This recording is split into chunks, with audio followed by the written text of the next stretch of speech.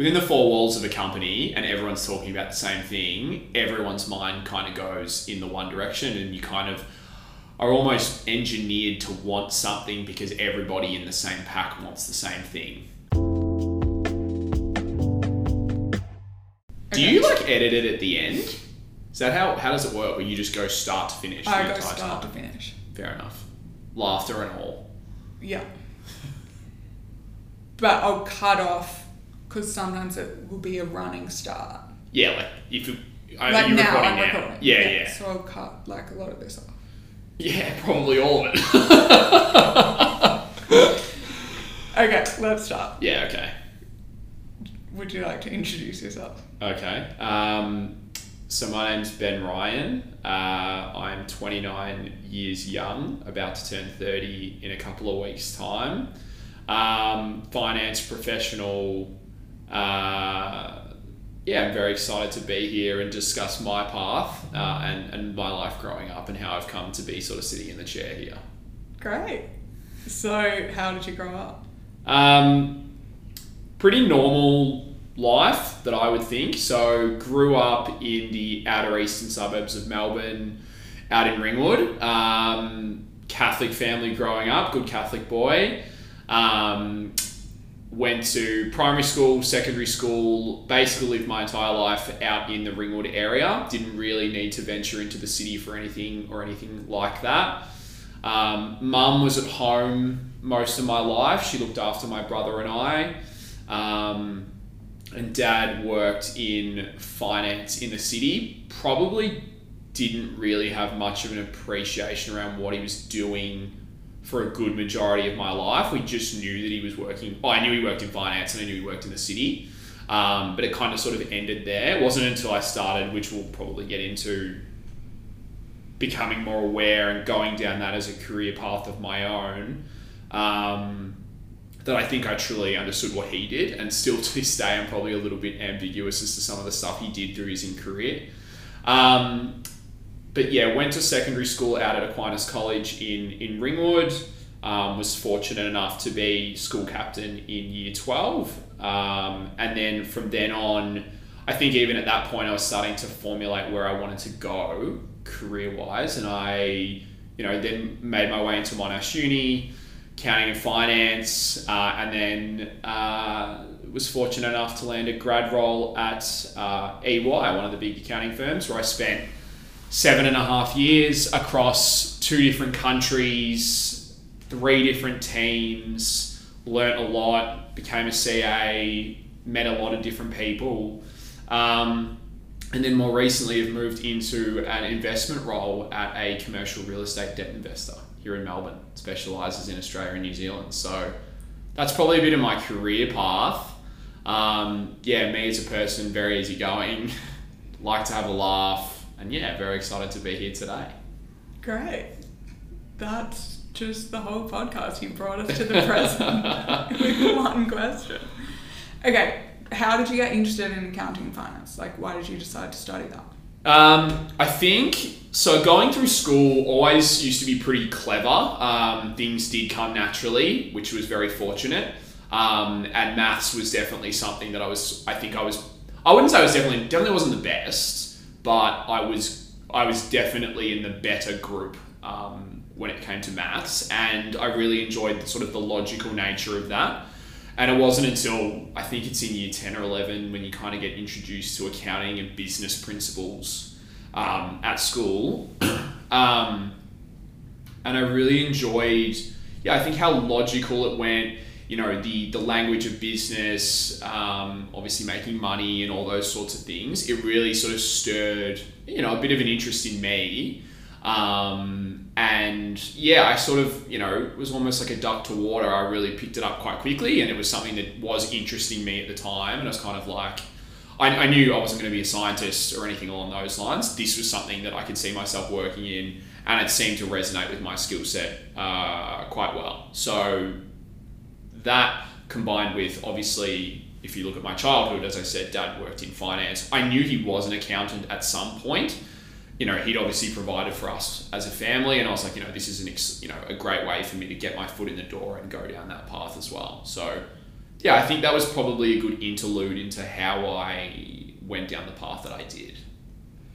So this came about because I think you listened to Lola's episode. Yes, I think I did.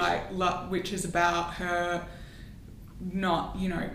her starting working at McDonald's and like just purely of her own back, like buying a property at 24 without any help.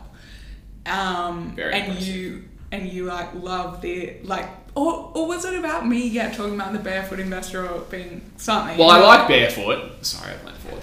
I barefoot's definitely something that I've really enjoyed. I've read the books, love his newsletter. It's a shame that he doesn't really go and do what he used to do around stock recommendations and stuff like that. I used to really love the analysis they used to put together.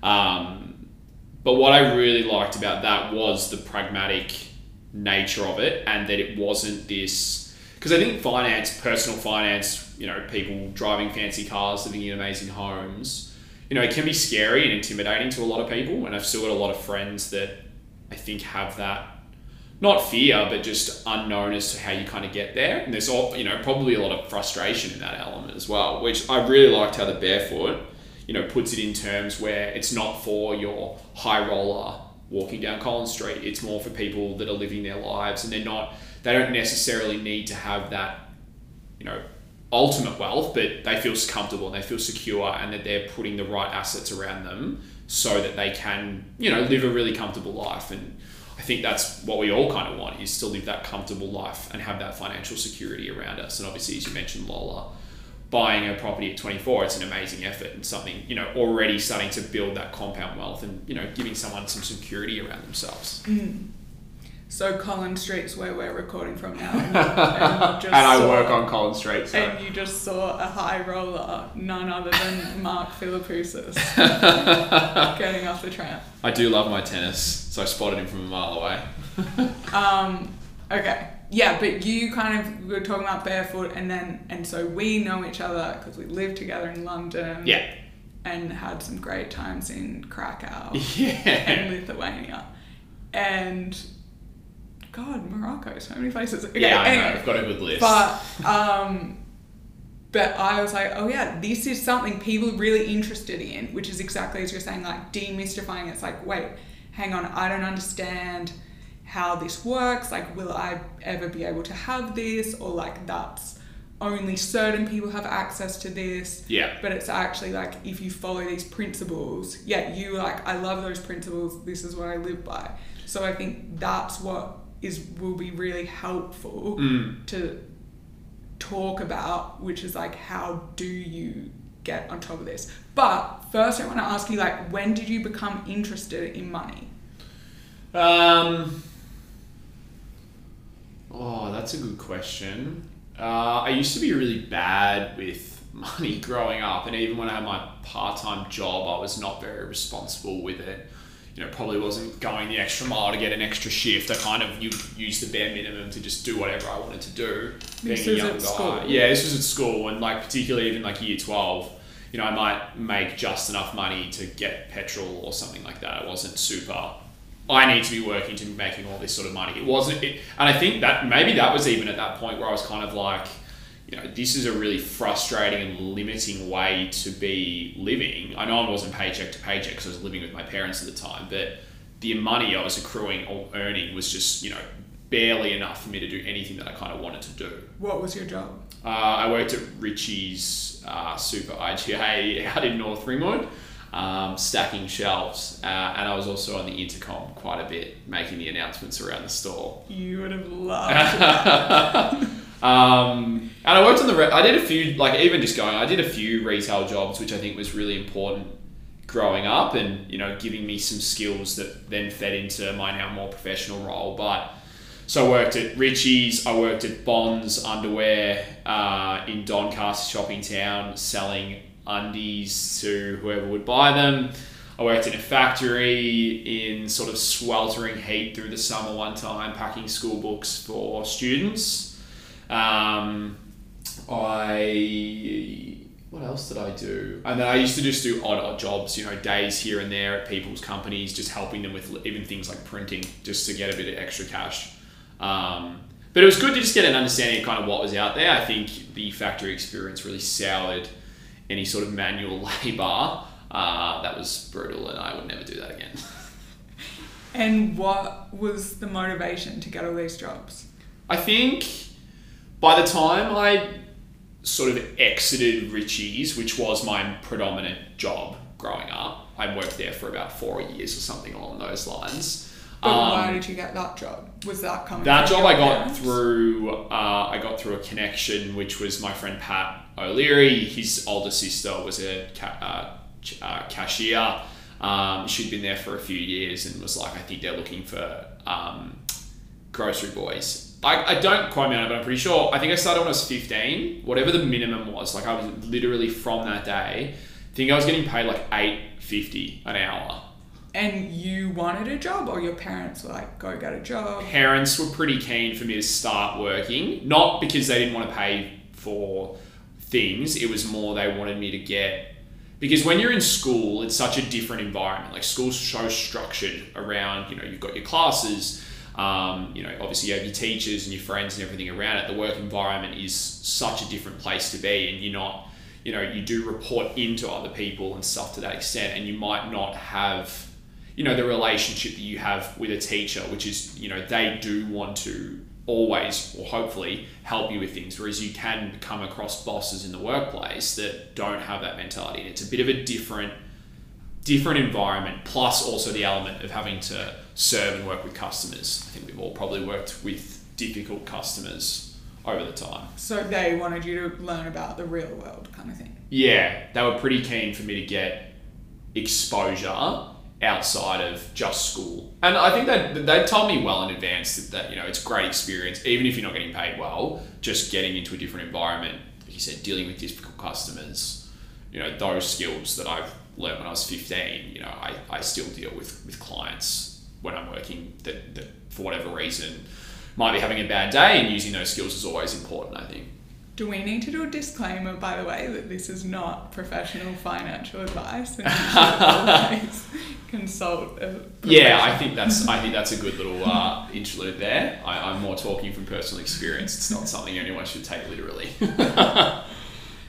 Okay, so, but you were kind of, that maybe sounds like me, like I always had these part-time jobs from 9 months, but I had no awareness of the money. Like the money, I don't have it anymore. It was spent, but I can't tell you what it was spent on. Yeah. So at what point did you start being aware of saving and your mindset around things? I think it probably coincided with a few things happening at once.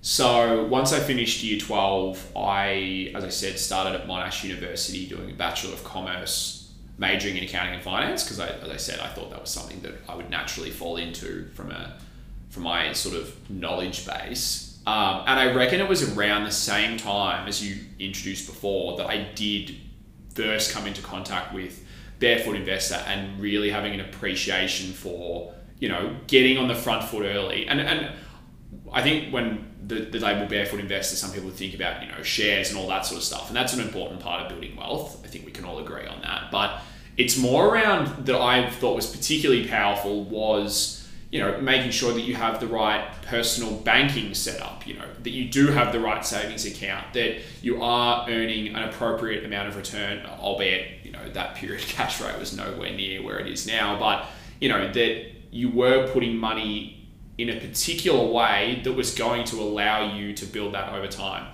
And, I'm not going to completely talk through what the Barefoot recommends, but even little things around, having a savings account that might actually be distanced from your actual transaction account, things along those lines, so you don't actually see the money.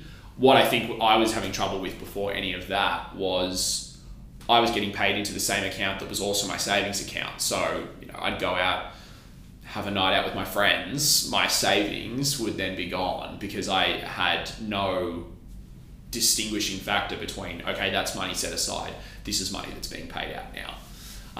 So, once I started reading a bit more about that and sort of even, he was doing bits in the paper and hearing a bit more around how you should be structuring it, I became a lot more aware that what I wanted to do and sort of needed to do was structure the way I was paid and the way I was looking after my money into a much better format that was going to allow me to do things like buy a home, or which I haven't done yet, but buy a home and, you know, save for holidays and do things like that. Because if I'd kept going down the same path, you know, I would have never been able to probably move to the UK, which Delia alluded to. I would not have, you know, been able to have the financial backing that I needed to when I went over there, because I went over there for 3 months with no job.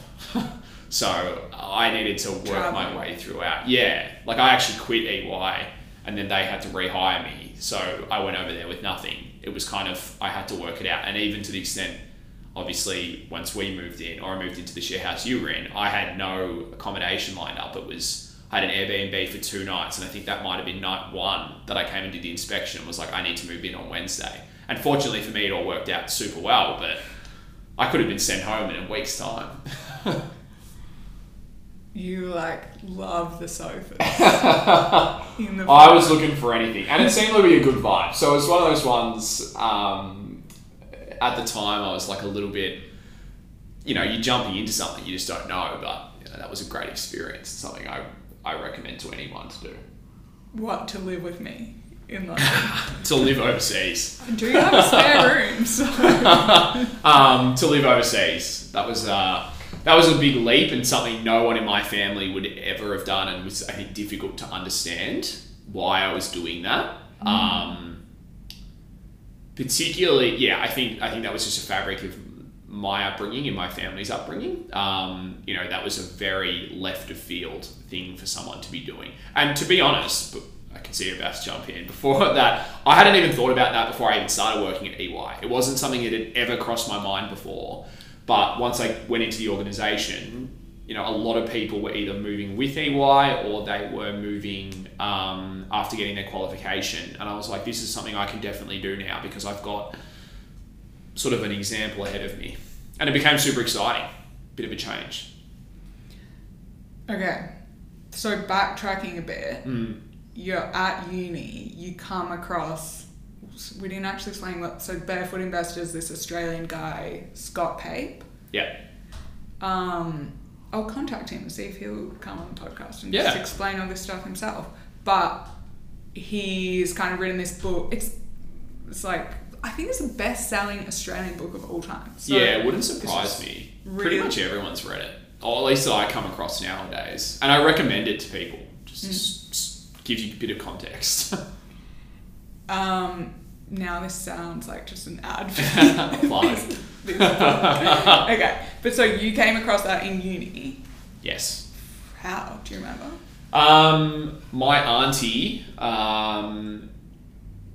she had been across his work and sort of how he did things for a while before that. From memory, and I could be wrong, so definitely don't quote me, he used to do a piece, like an editorial in either The Age or the Herald Sun,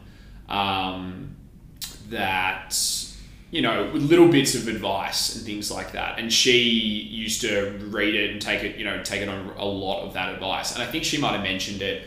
And I actually think the way I might have gotten his book was a Christmas present from my mum, which I think had indirectly come from my auntie. So, and it was just immediately compelling to you, like, I should have a better system for my money. Yes. I should have awareness about this stuff. 100%. You know, even I've read a number of finance books subsequent to that, and it's obviously a lot more technical ones. You know, The Intelligent Investor, One Up on Wall Street, all that sort of stuff. That's very specific around investing, but this was such practical and good advice, like as I said, around how to get your, you know, even things, you know, when your salary comes in, how much should be going to this, how much should be going to that. You know, I'd never had an emergency fund if I was to, you know, be made redundant or something like that. And, you know, that was the first thing, literally the first section. You should make sure that you've got, I can't remember now off the top of there, but 3 or 4 months salary saved away if something like that was to happen. So it gives you at least the ability to keep living your life. It's not, oh, I've completely dropped the ball. So you like, when I start work full time? Oh. Once I had a meaningful amount of money coming in, which was coincided really with when I started as a grad. So at uni, were you then like motivated to make money, or you were just like, I'm studying for now and I'll get a good job when I finish? Probably the latter. That's a funny story in itself. As I mentioned, I worked at EY for a number of years. I'd never heard of EY either. This is why I was saying before, like my dad worked in finance, and now EY and the consulting firms and the big investment banks, I know all about that. But it wasn't something you necessarily spoke about at home.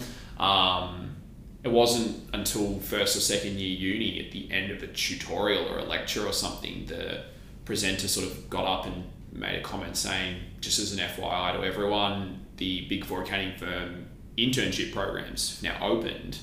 Recommend everybody gives them a go. And I had to ask someone in the class, what are the Big Four accounting firms? As in, what are the names of them? Then I obviously went online and applied for all of them and got interviewed by all of them and ended up at EY.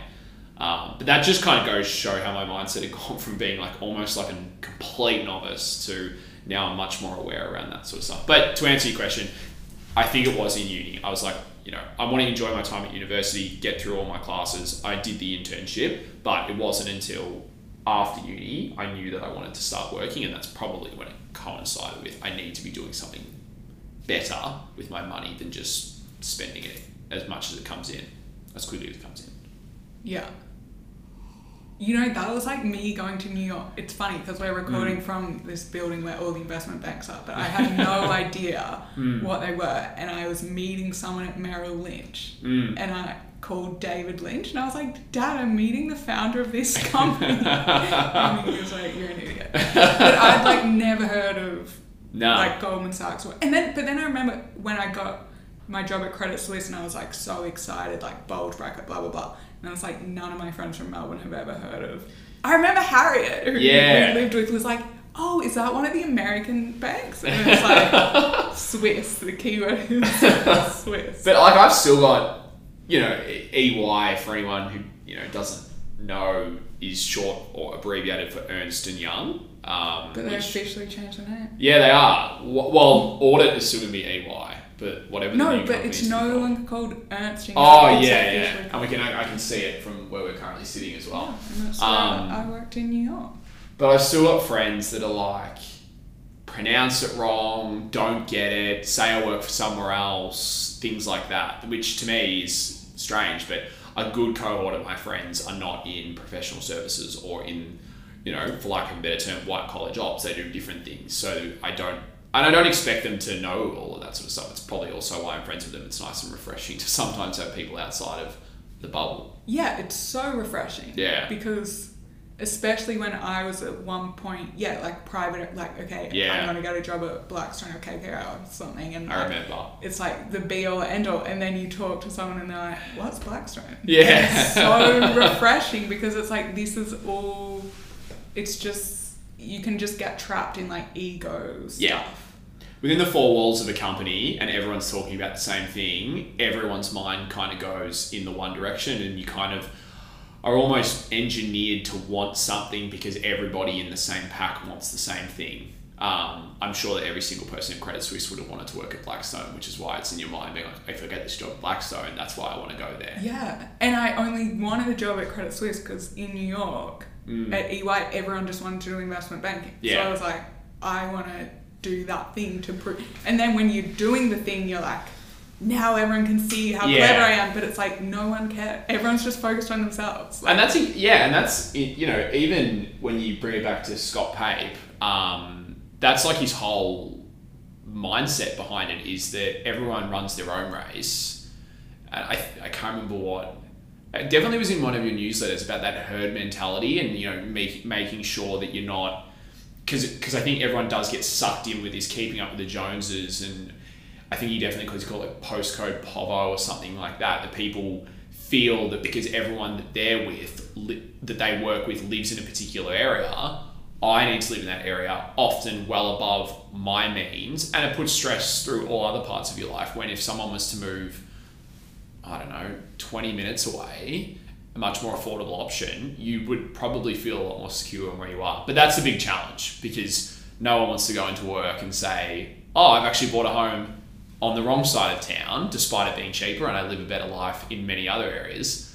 you don't want to be given that sort of ugh from someone at work. But I feel like that's like a Melbourne thing, probably Sydney thing, also like but Sydney, I think there's more nice areas. And then also like a New York thing, it's New York's so judgmental, like so much of your identity is where you live. Yeah. Like you say with pride, I live in the West Village. Like it's like then people see, anyway. But London, isn't like that. Yeah, you're right. It's like, okay, there are still stereotypes, but you have no idea, because it's so mixed. Yeah. And there are council flats in every part of the city, so it's like... I agree with that. I think that's it was definitely less, well, we were obviously renting, and I was just happy to have a place, but...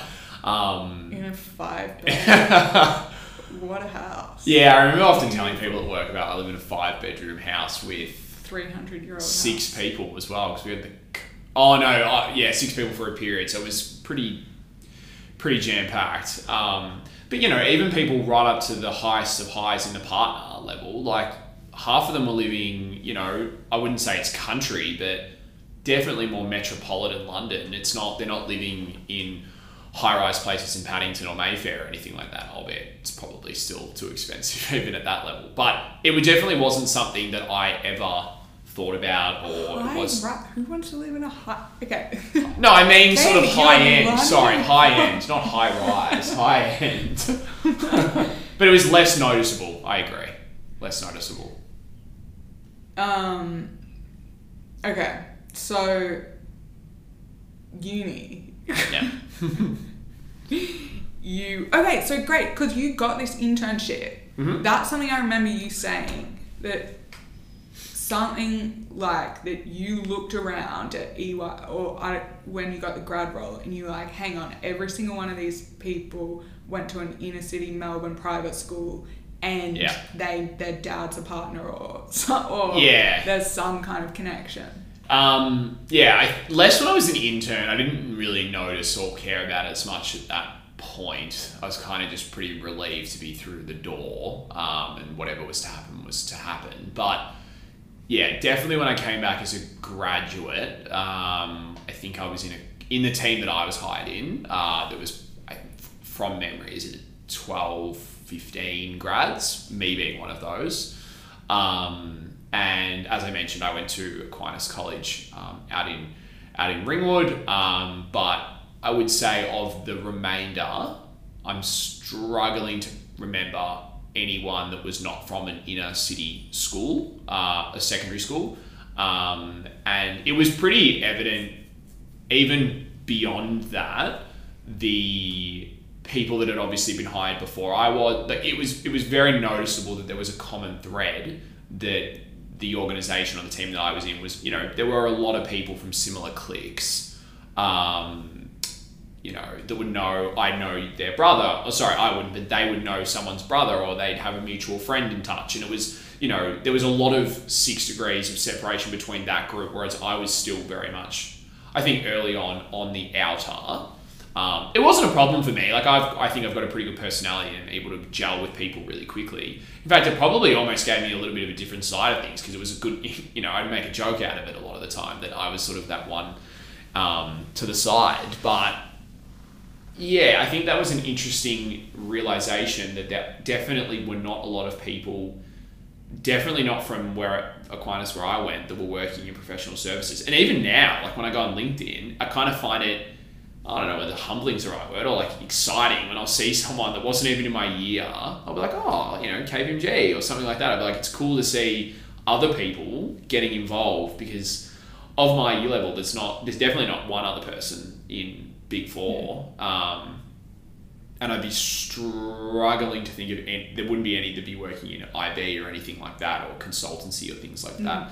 Thing, which is also probably why when I go and speak to them, and I work at EY, they've got no idea. So yeah, I think that was pretty evident and pretty noticeable. And yeah, I think it was a bit of an eye-opening moment that there definitely are, parts of Melbourne, and probably cliques of Melbourne, that do have the ability to get into certain jobs or networks, and other people probably have to go, maybe not the hard way is the right word, but it's a little bit different how you can get yourself into a position like that. Yeah. And it's interesting because so we're talking about like the private schools of inner Melbourne, because inner city in the US is like means like poorer areas. But, okay, so apologies. No, I said it. But okay, so we're talking about that, but you still went to a Catholic school where you pay a fee-paying school, so it's not even like you. No. And that's crazy that there's that even that difference. We did have, and a very good close friend of mine, Ron, we started together as grads, still very good friends today.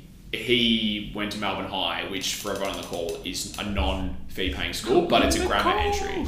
Sorry, on the podcast is a selective entry school. So even, for the people that were not paying fees in school and everything like that, they were still going to, selective institutions. It wasn't interesting. I found that was quite but so that must have made you feel like, wow, this is awesome, I've got here on merit. And how did you approach the interview in that first internship, having like never heard of the companies? Were you then like, okay, this seems like this is the place to get a job, like I'm hearing these are this is something I should go for, and then were you just like, I'm interested in accounting, like you just gave it a shot? Yeah, I think, for anyone's gone through this process before, there are a number of interview hurdles, particularly intern level. You do from memory, I did like either 1 or 2 online tests. Then you have a group assessment where you come in. Part of that group assessment is a one-on-one interview. And then if you're fortunate enough to get a job after that, you obviously receive that offer. I think even getting, I submitted online, got the online test. I would have said probably a good majority of my friends at uni got that, but definitely not a good majority got the assessment centre. So, it was already in my mind thinking, oh wow, I'm clearly doing something right here. And you do, everyone wants to feel wanted. So it's almost that feeling of, oh yeah, definitely should be going for this then if so-and-so in my class hasn't got it and they desperately wanted it. And now I've kind of been given that opportunity. I definitely felt that more and more as it kind of went along.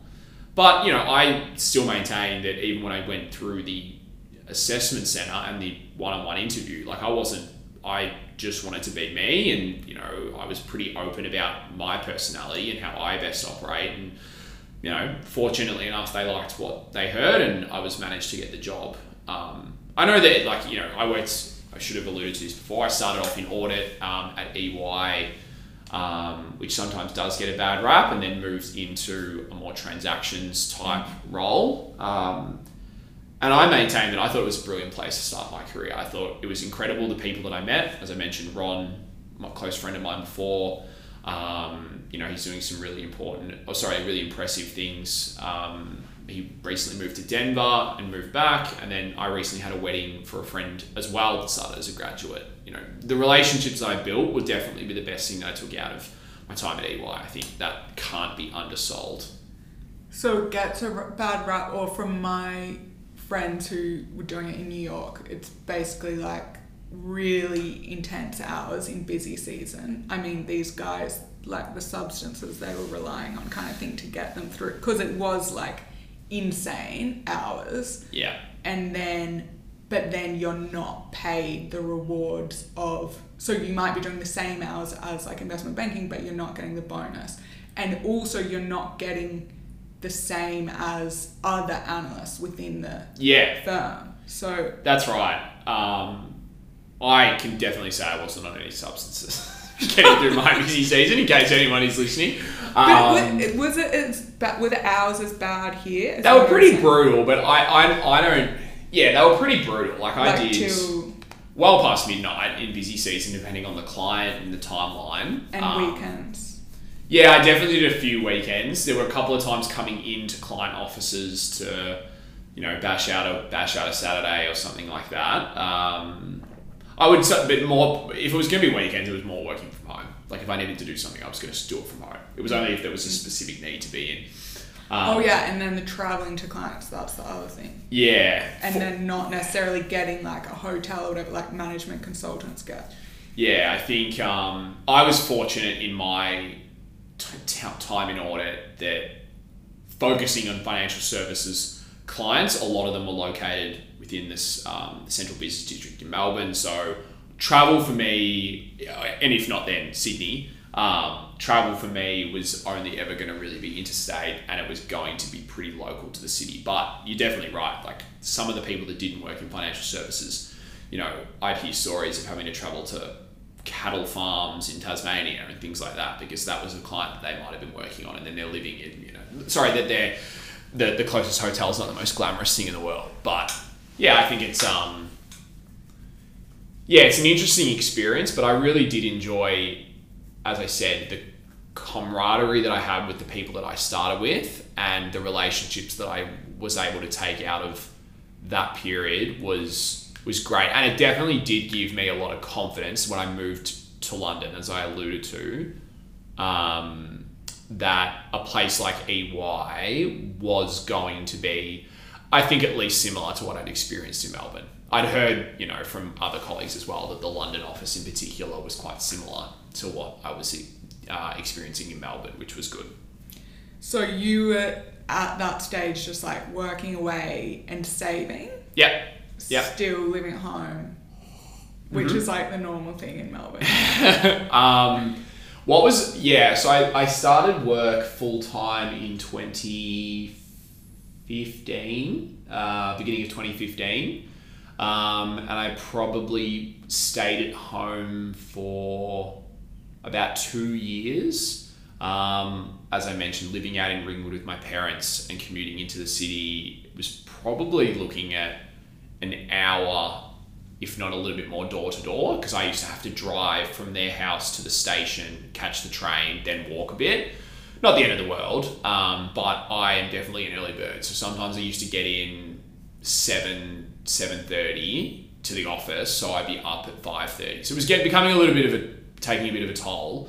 And then fortunate enough, my friend Ron, as I mentioned before, had a spare room opening up in Richmond. For anyone that's not in Melbourne, which is sort of an inner city suburb, a nice inner city suburb in Melbourne, which was a lot closer. And that was my first experience moving out of home. So how did you think about that with the budgeting? Like, had you planned for that? Yes. So the room that was on offer at the time was going to be too expensive. I'd factored all of this in, because even by this stage, in the back of my mind, I knew I wanted to move to the UK, and I wanted to make sure that I had put the right things in place, and that I wasn't going to just be, squandering all of my money upon coming back, basically. Once I go over there. So once I went over to Richmond, the room that they wanted me to move into was too expensive. I kind of negotiated a little bit. There was actually and then subsequent to that, we rearranged how the house was, and I ended up just taking the smaller room, which for me was fine. My place with my mum and dad was was quite small as well. I didn't have a problem living in the room that they moved me into, but it made me feel better because I was able to pay what I was comfortable with the benefit of living a lot closer than I was currently living with my mum and dad. So yeah, it was definitely factored in.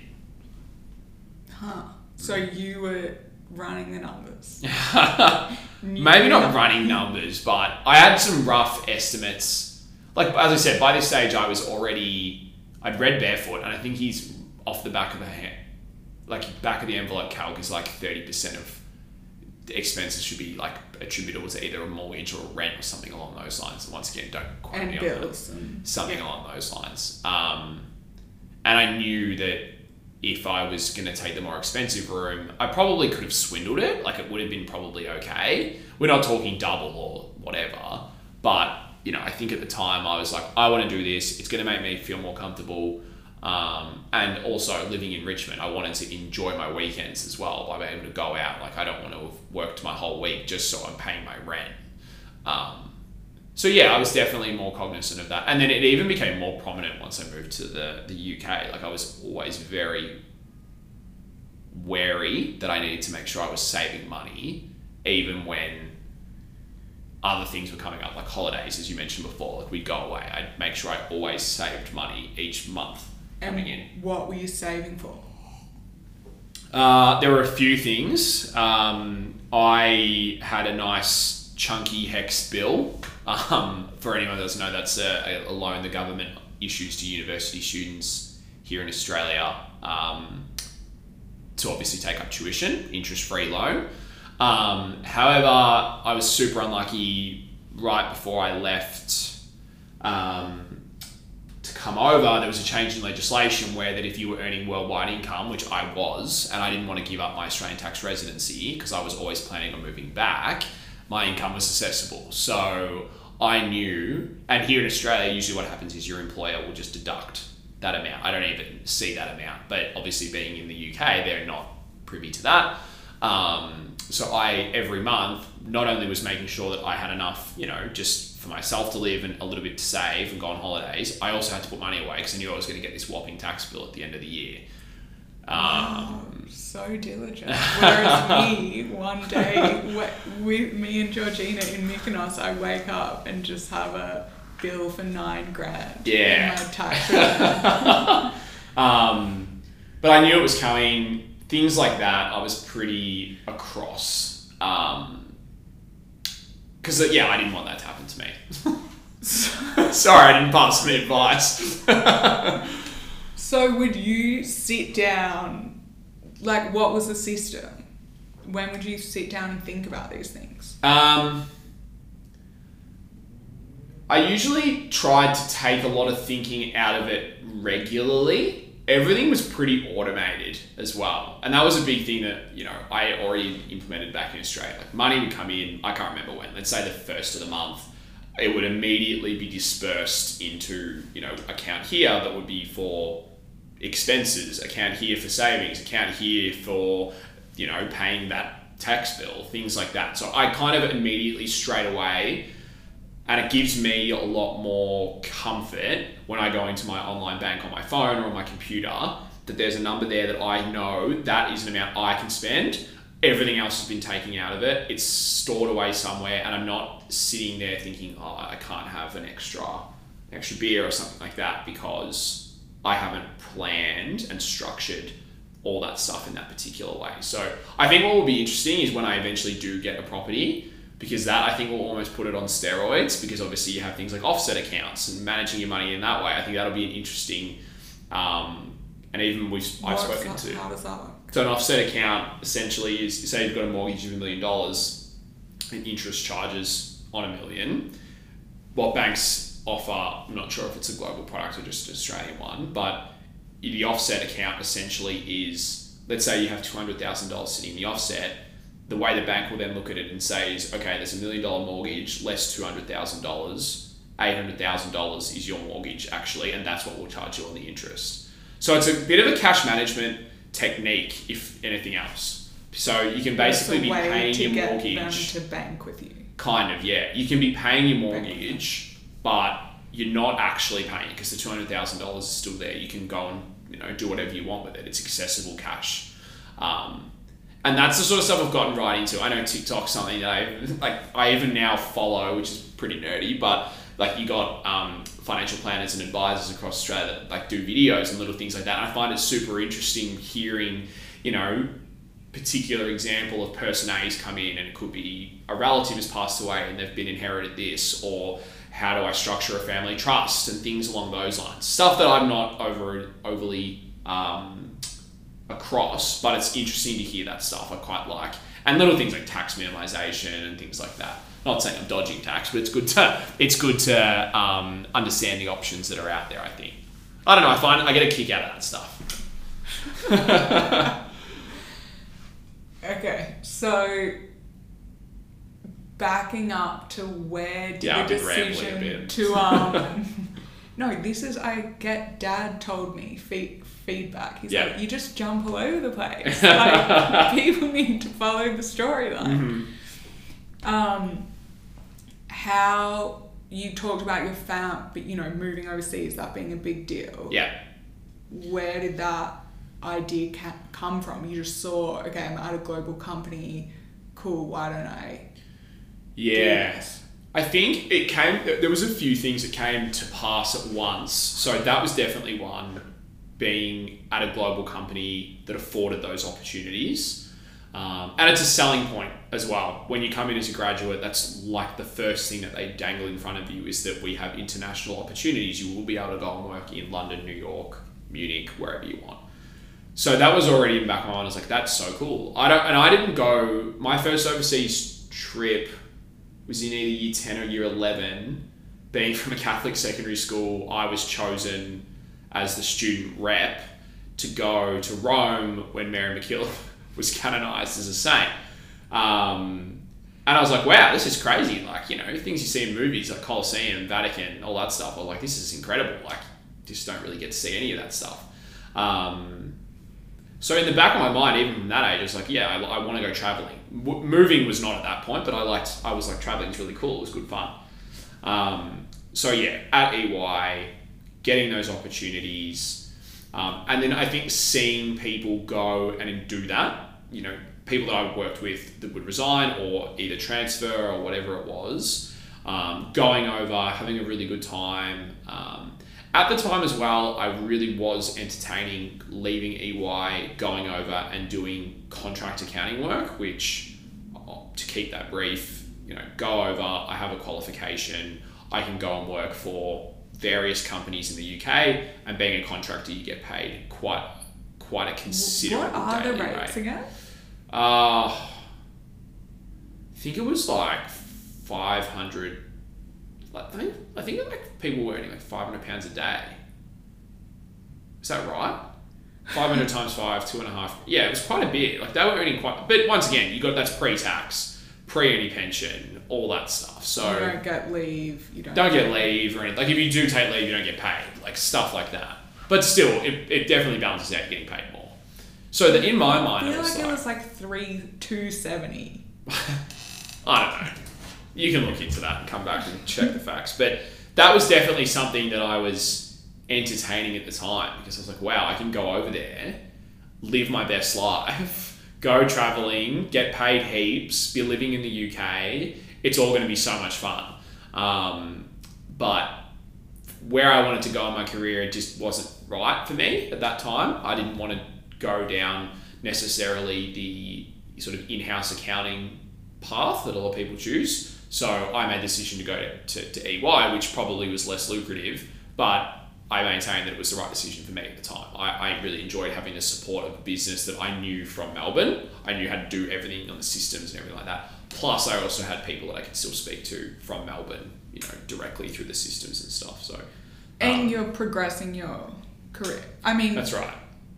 Being freelance or being a contract, there's a lot of perks from jobs that people don't that I've now realized, like going out on my own. It's like, wow, you don't get like an office. That's like, or if you're contracting, sure, you're in an office, but it's like a temporary thing. You're there for a few weeks. It's not, you don't get the community of the people around you. You don't get like the mentoring, all these other things that are really good about jobs. I was reading a post today. A former colleague of mine from EY in Melbourne, he recently founded a sort of a social, I wouldn't say it's sort of a social network type app, but it works around connecting people and bringing people together. So it's more, we've all gone into this social network. It's kind of like bringing it back. But the post he was saying today was things that he, misses about working in a big corporation. I think one of the ones that I hadn't really thought of, because it's not something I've done, but is you are alone in your own thoughts a lot of the time, because it's not easy to just go up to the next person's desk and say, hey, what do you think about this? Because you're the founder, you're working on your own a lot of that time in that sort of early stage company. And that was something I was like, really, it sort of hit with me even just today. That is something that EY definitely had, my current employer has. I think, obviously what you're doing, sometimes I'd be like, I'd get lonely. I need that. And you have to motivate yourself. Yeah. So I was, but it's also stuff like you don't think about. It's like, oh, I have to provide a laptop. Like Yeah. I have to buy Microsoft myself. Yeah. Like, I have to do my taxes. Like Yep. the taxes, it's like I have to figure out how much I owe the government. Yeah. And like if I don't pay them, then I'm like committing tax fraud. But like no one's telling you. No one's Yeah. like knocking on your door to pay your taxes. Like you have. I mean, I know You that take might that stuff seem- for granted a bit. Yeah, it's Not like, you, anyone that's yeah. in that environment. Yeah. And then the community. Yeah, because I was sitting in WeWork. Actually, so weird. A guy started talking to me in WeWork in like London, Victoria one. And that's who I just met now. He's Really? He's also working out. It was so weird. But anyway, Following you. I met like two, like it's not, I don't know, people like glamorize this thing of like Yeah. working for yourself, and it's like actually not necessarily that glamorous. Well, I think a lot of people see the end result, which is, these founders that have absolutely struck gold and, are millionaires and billionaires, but there are periods, as we were just discussing at the start, when it's not like that at all. It's going from that 0 to 1, as they say. It's difficult to make that jump. I think that probably the starting point's the hardest part. But yeah, it's an interesting environment. Yeah, you are completely right. Like you would, and I do probably half the time take that stuff for granted, that I can pick up the phone and call IT. I forgot my password. Things like that. Yeah. Pros and cons to both. Yeah, I think so. Okay, so did you go traveling on your own between going to Rome and moving to the UK? No. So I definitely travelled more, but didn't travel. So went to Rome in whatever year it was, 10 or 11. And then I went to Europe with my then girlfriend. We did a 2 or 3 week trip. That was the first time I went to London. Immediately loved it. Thought it was an incredible spot to be. I really enjoyed the fact that everyone spoke English. I thought that was a really big tick. And even at that point, I was like, oh yeah, like this is actually somewhere I really liked the environment. I thought it was amazing being in this hub. So that was kind of already then started festering away in my mind. So did a trip then. And then I also went to Southeast Asia a couple of times with the boys. Yes, once or twice. Right. So, but it was like a big thing to your family. Like they were like, why are you moving? Yeah. Yeah, absolutely. Like mum in particular, yeah, I think she was a bit worried. She was obviously worried for myself moving overseas with, as I said, no job, no home, no real support network. Like I had a couple of old colleagues over there.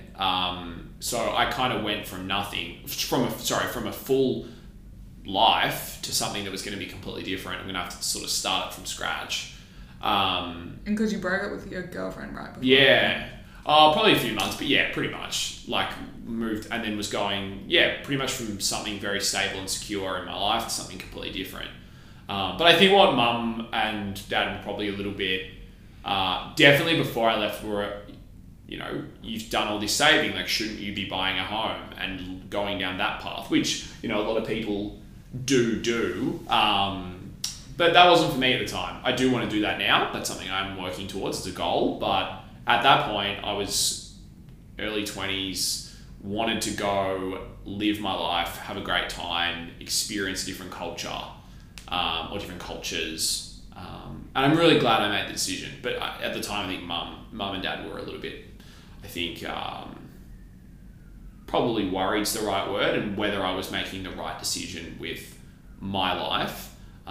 But, I think once I got over there and then they came and visited once, and even when I came home, they were incredibly excited to hear the stories that I had and the places that I'd gone and visited, and, places like Morocco and Israel. And my mum, I think the furthest she's travelled is to the Cook Islands. Like, it's a complete different lens we both had. I spent 3.5 weeks in Russia. Like, it's a lot of different places that not many people ever will get to go to. Lithuania. In rogue parts of Russia as well. Yeah, pretty out there spots. Are you still mates with that girl? No. I'm not friends with anyone from Russia anymore. Don't know if they'd be allowed to. Because World Cup. Yeah. That's why you're there. Yeah, that's right. I don't remember your parents visiting. Yeah, they came. I don't think you met them though. They came. Where was I? In the office. September of one year, I think. They came around my mum's birthday. And so so the rationale of quitting without a job, you were like, I'm going to make this happen, I'll get a job over there. Yeah. And if it's not with EY, it'll be with someone else. Like, you just backed yourself. Yeah, that's exactly right. And because you wanted to move out of audit at Yes. the same time. Yeah, so as you said, lots were happening. Broke up with a girlfriend, wanted to move overseas, wanted to change the type of work I was doing.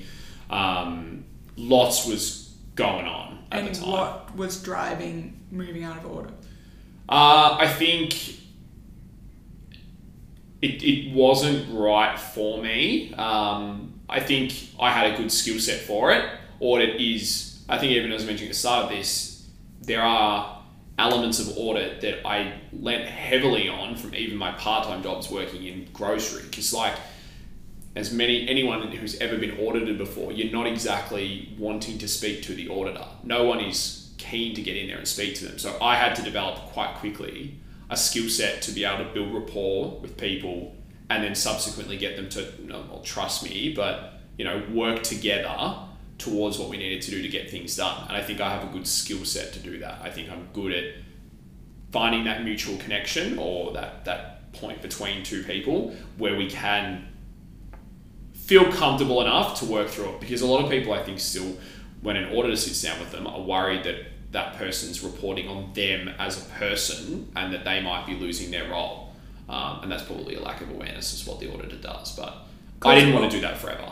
Because audit is basically, so you auditing banks, it's like a big bank, they have to do financial reporting every year so we see what their profit and loss is, etc. These are public companies. Yeah. And so the shareholder needs to know that, and we're all the shareholders because we have pension money and our pension funds are invested in these companies. That's correct. And you're going in to say, is what you've reported actually matching up? It's like signing off that it's legit and it's not. It's an independent review, to put it at the very highest level. Yeah. Like an independent check that, as Delia said, an independent check that what's been presented is reasonable and accurate.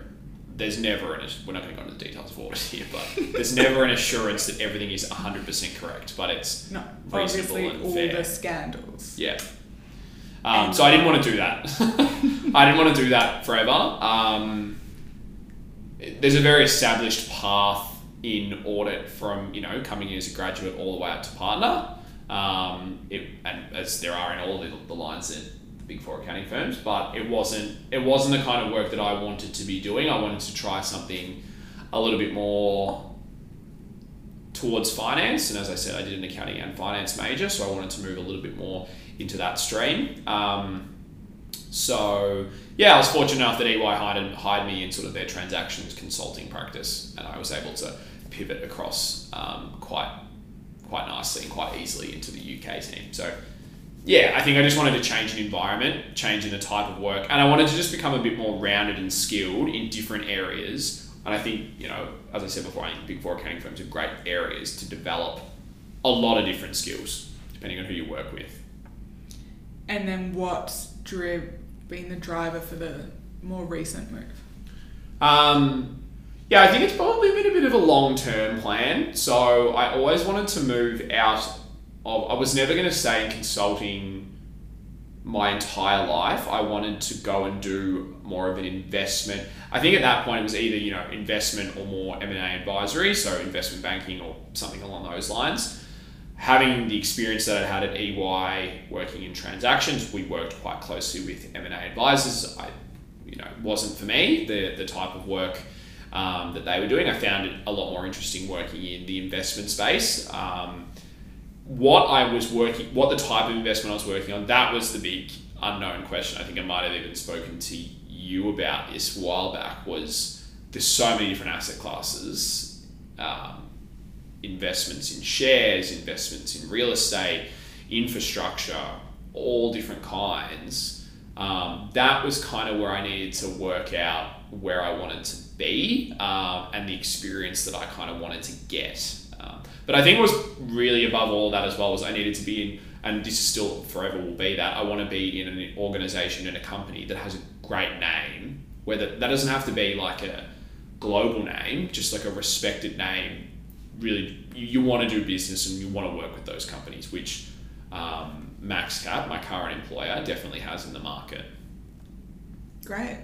And what, can you just explain what you do now? Yeah, so MaxCap is a commercial real estate fund manager. So what we do is we lend money to property developers across Australia and New Zealand that develop a whole range of different kinds of assets, whether that be residential, as in apartments, it could be office buildings, accommodation, that's ranging from hotel, service apartments, student accommodation, all kinds of different commercial real estate.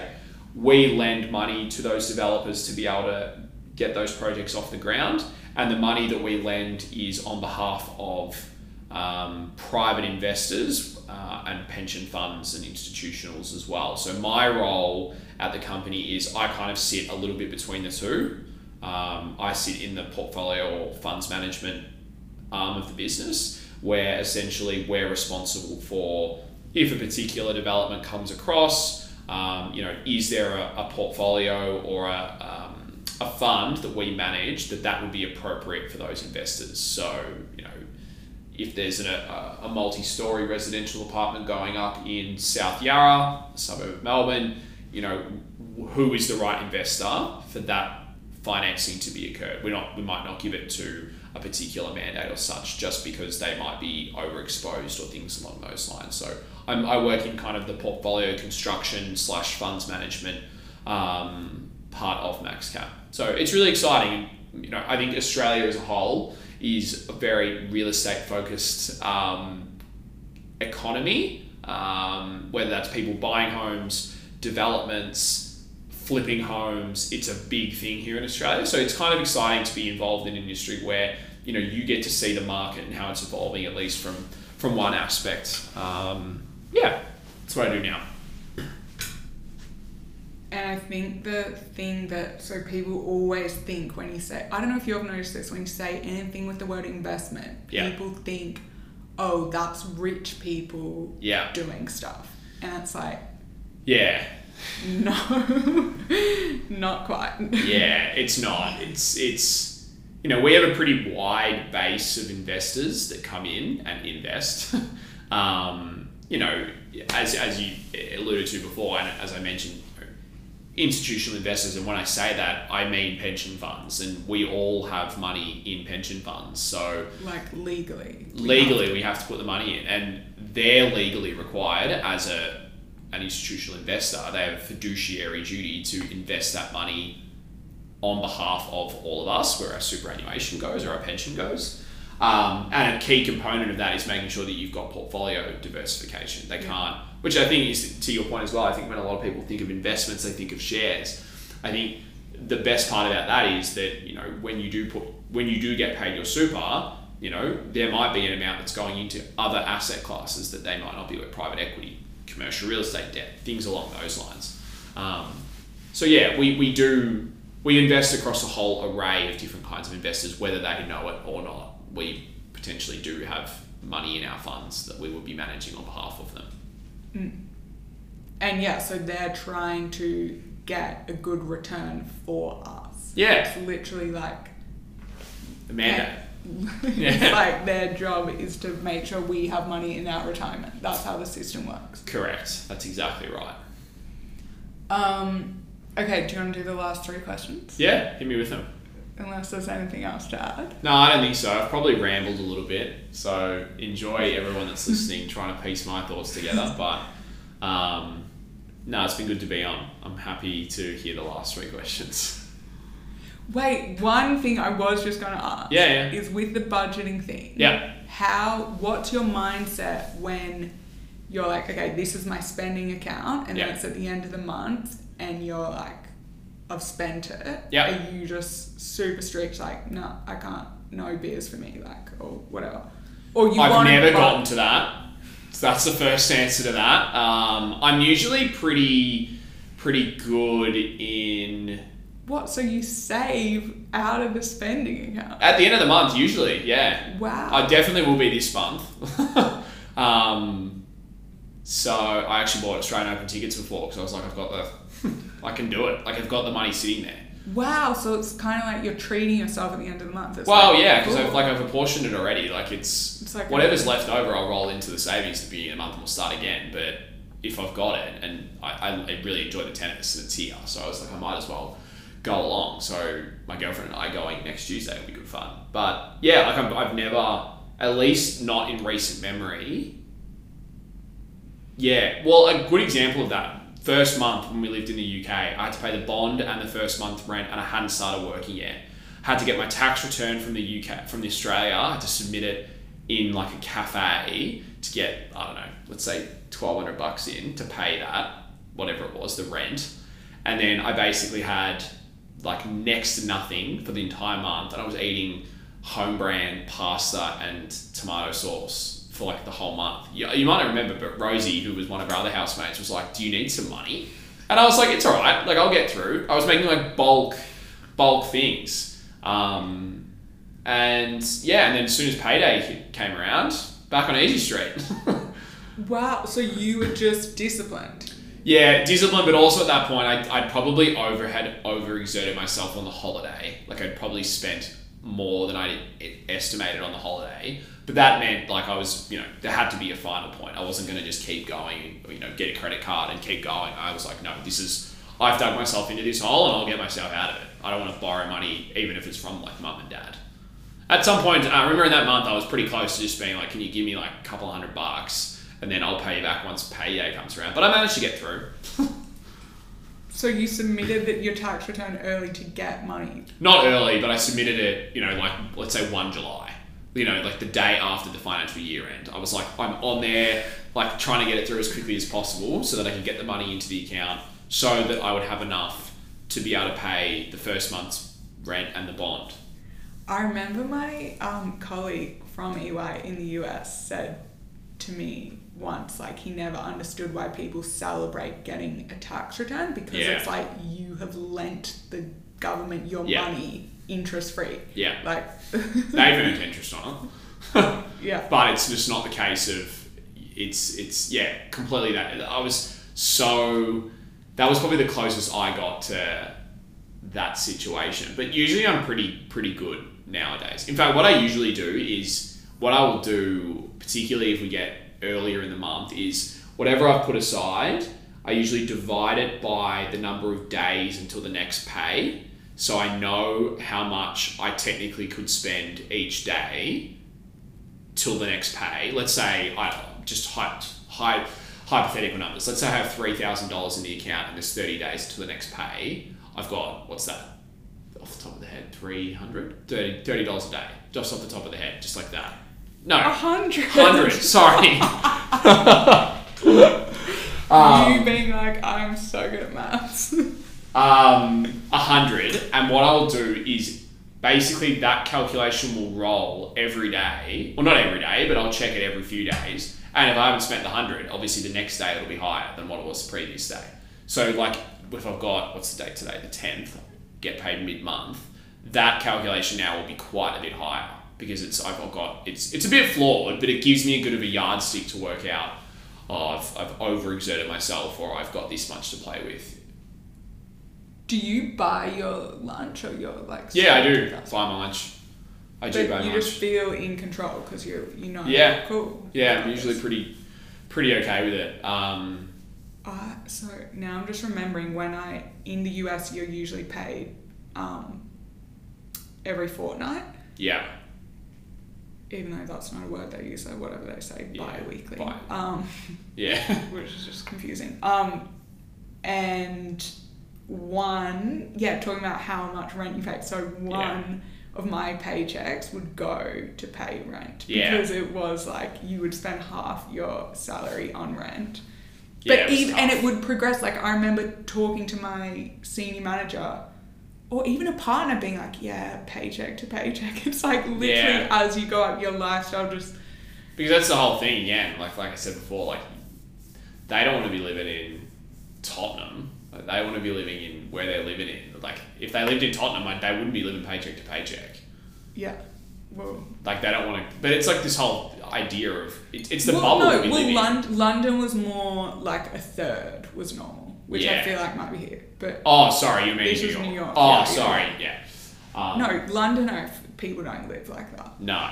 But that's what I mean. There's less of the pressure of Yeah. where you live. You know, the scene. New York's such a scene. Yeah. So London doesn't have a scene. Like, Yeah. people don't like. It's not a thing. So yeah, that kind of gives me a little bit of a yardstick through the month as to where I'm kind of at, and then at the beginning of the month, it'll all start all over again. Just kind of just refreshes. So yeah, it kind of gives me a little bit more control, and I can feel comfortable, you know.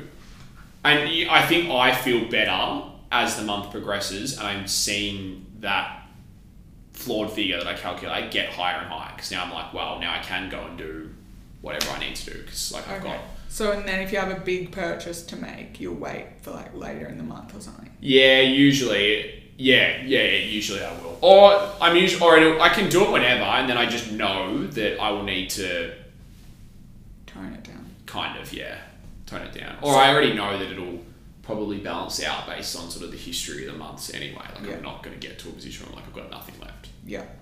So in London, were you like at zero, or it was like, no, you have your savings, but you're like, I will not touch my savings? That.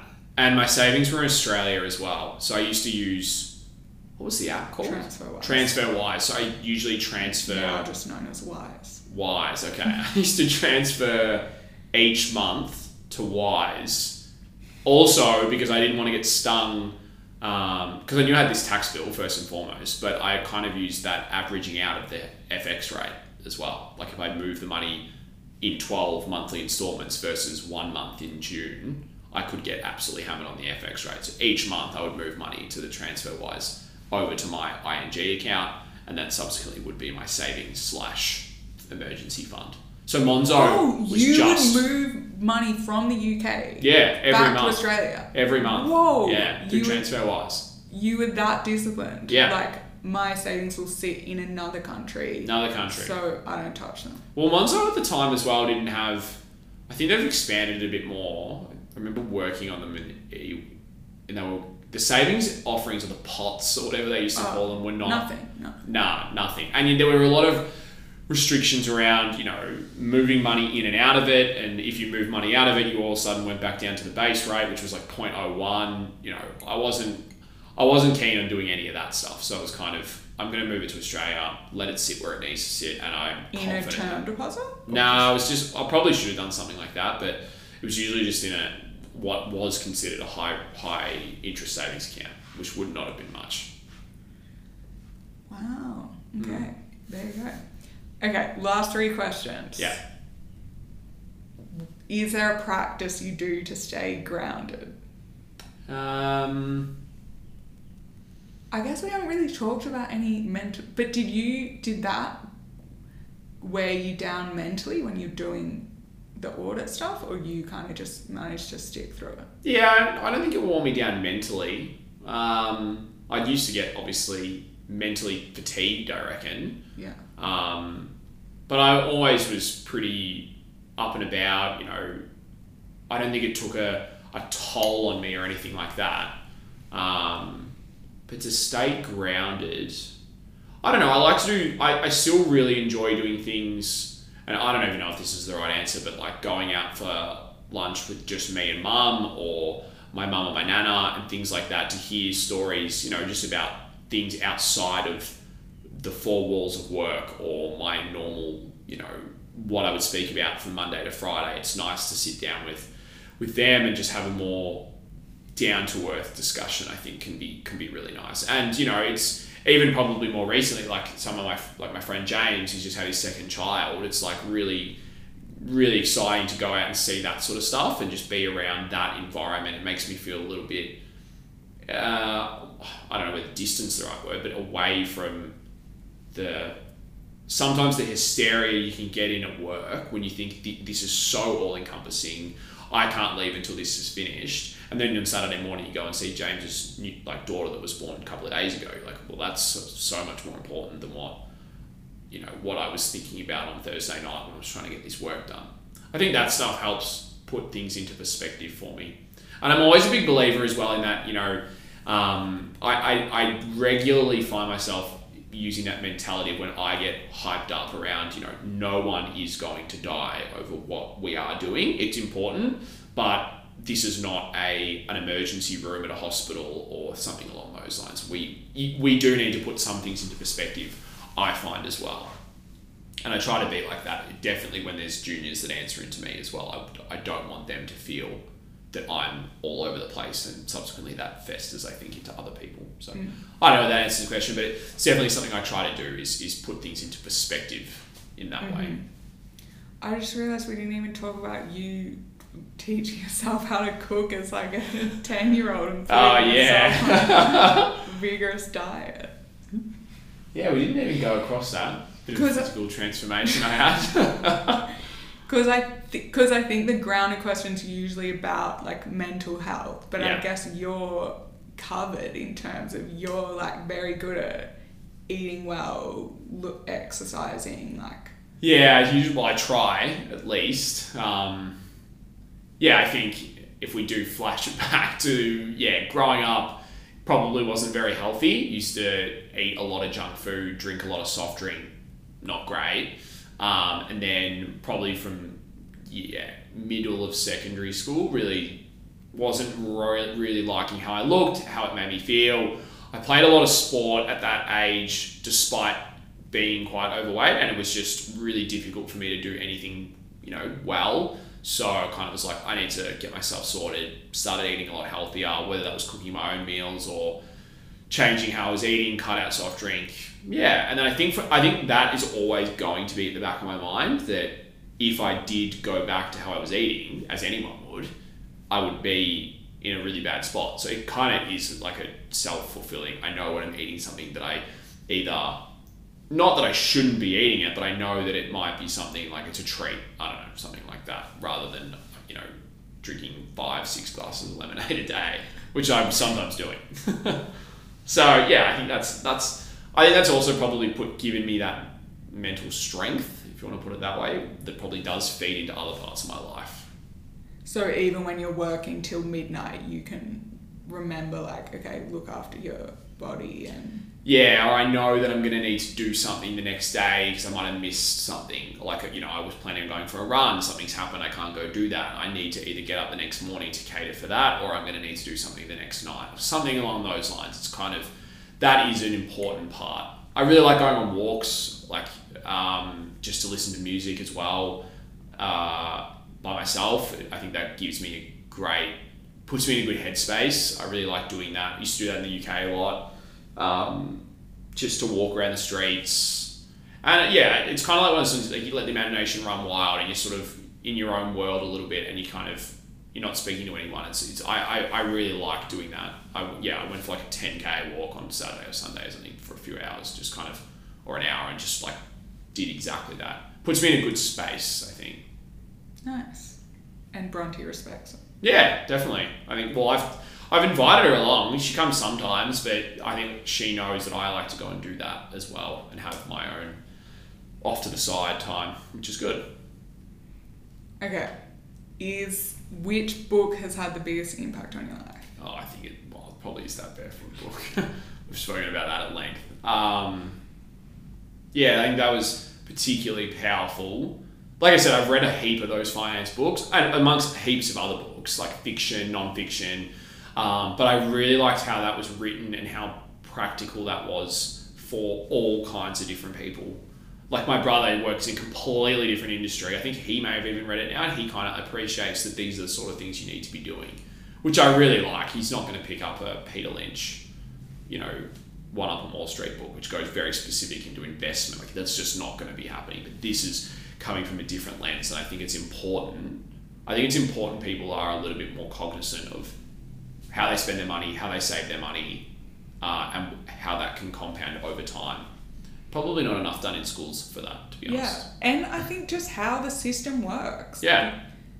Because we're all part of the system. Oh, 100%. The system, obviously there's a lot of things wrong with the system, but the system is kind of designed to look after us. So yeah, there's like people don't have awareness at Yeah. all of like even, you know, it's like you're giving your pay away every month. Yeah. And people don't know what's happening to it, but it's like... Yeah. Like, there's some horror... Like, even a good friend of mine, Darcy, who Delia knows, his partner, or his ex-partner, she used to... I remember him telling me that something along the lines of money would come in that would clear the overdraft, which, for anyone that doesn't understand that, is when you spend beyond the balance. So, say negative 1,000, the money would come in, take it up to zero, and then the month ahead would spend it back down to negative 1,000. So the pay was coming in to basically clear a debt each month. So obviously not saving any money. Like that, you can't. That's not sustainable. An overdraft isn't a good, because you usually are getting like daily charges on that. Yeah, I think you are, and I don't think it bodes well for your credit score either. Like, I think consistently being in overdraft is not overly great for the credit score. I could be wrong there, but yeah. Anyway, like things like that gives me, as a person, that gives me a lot of stress. Someone else doing that. But anyway, everyone lives their life. But I think, like they said, books like The Barefoot Investor chat through things like that and give a good appreciation as to why this is important and how you can just make simple changes. It's not like I need to then start a share brokerage account and go into all this stuff. It's shop around for a high interest savings account rather than just accepting that this is what I have to put my money in because my family's banked with the Commonwealth Bank their entire life or something like that. Mm.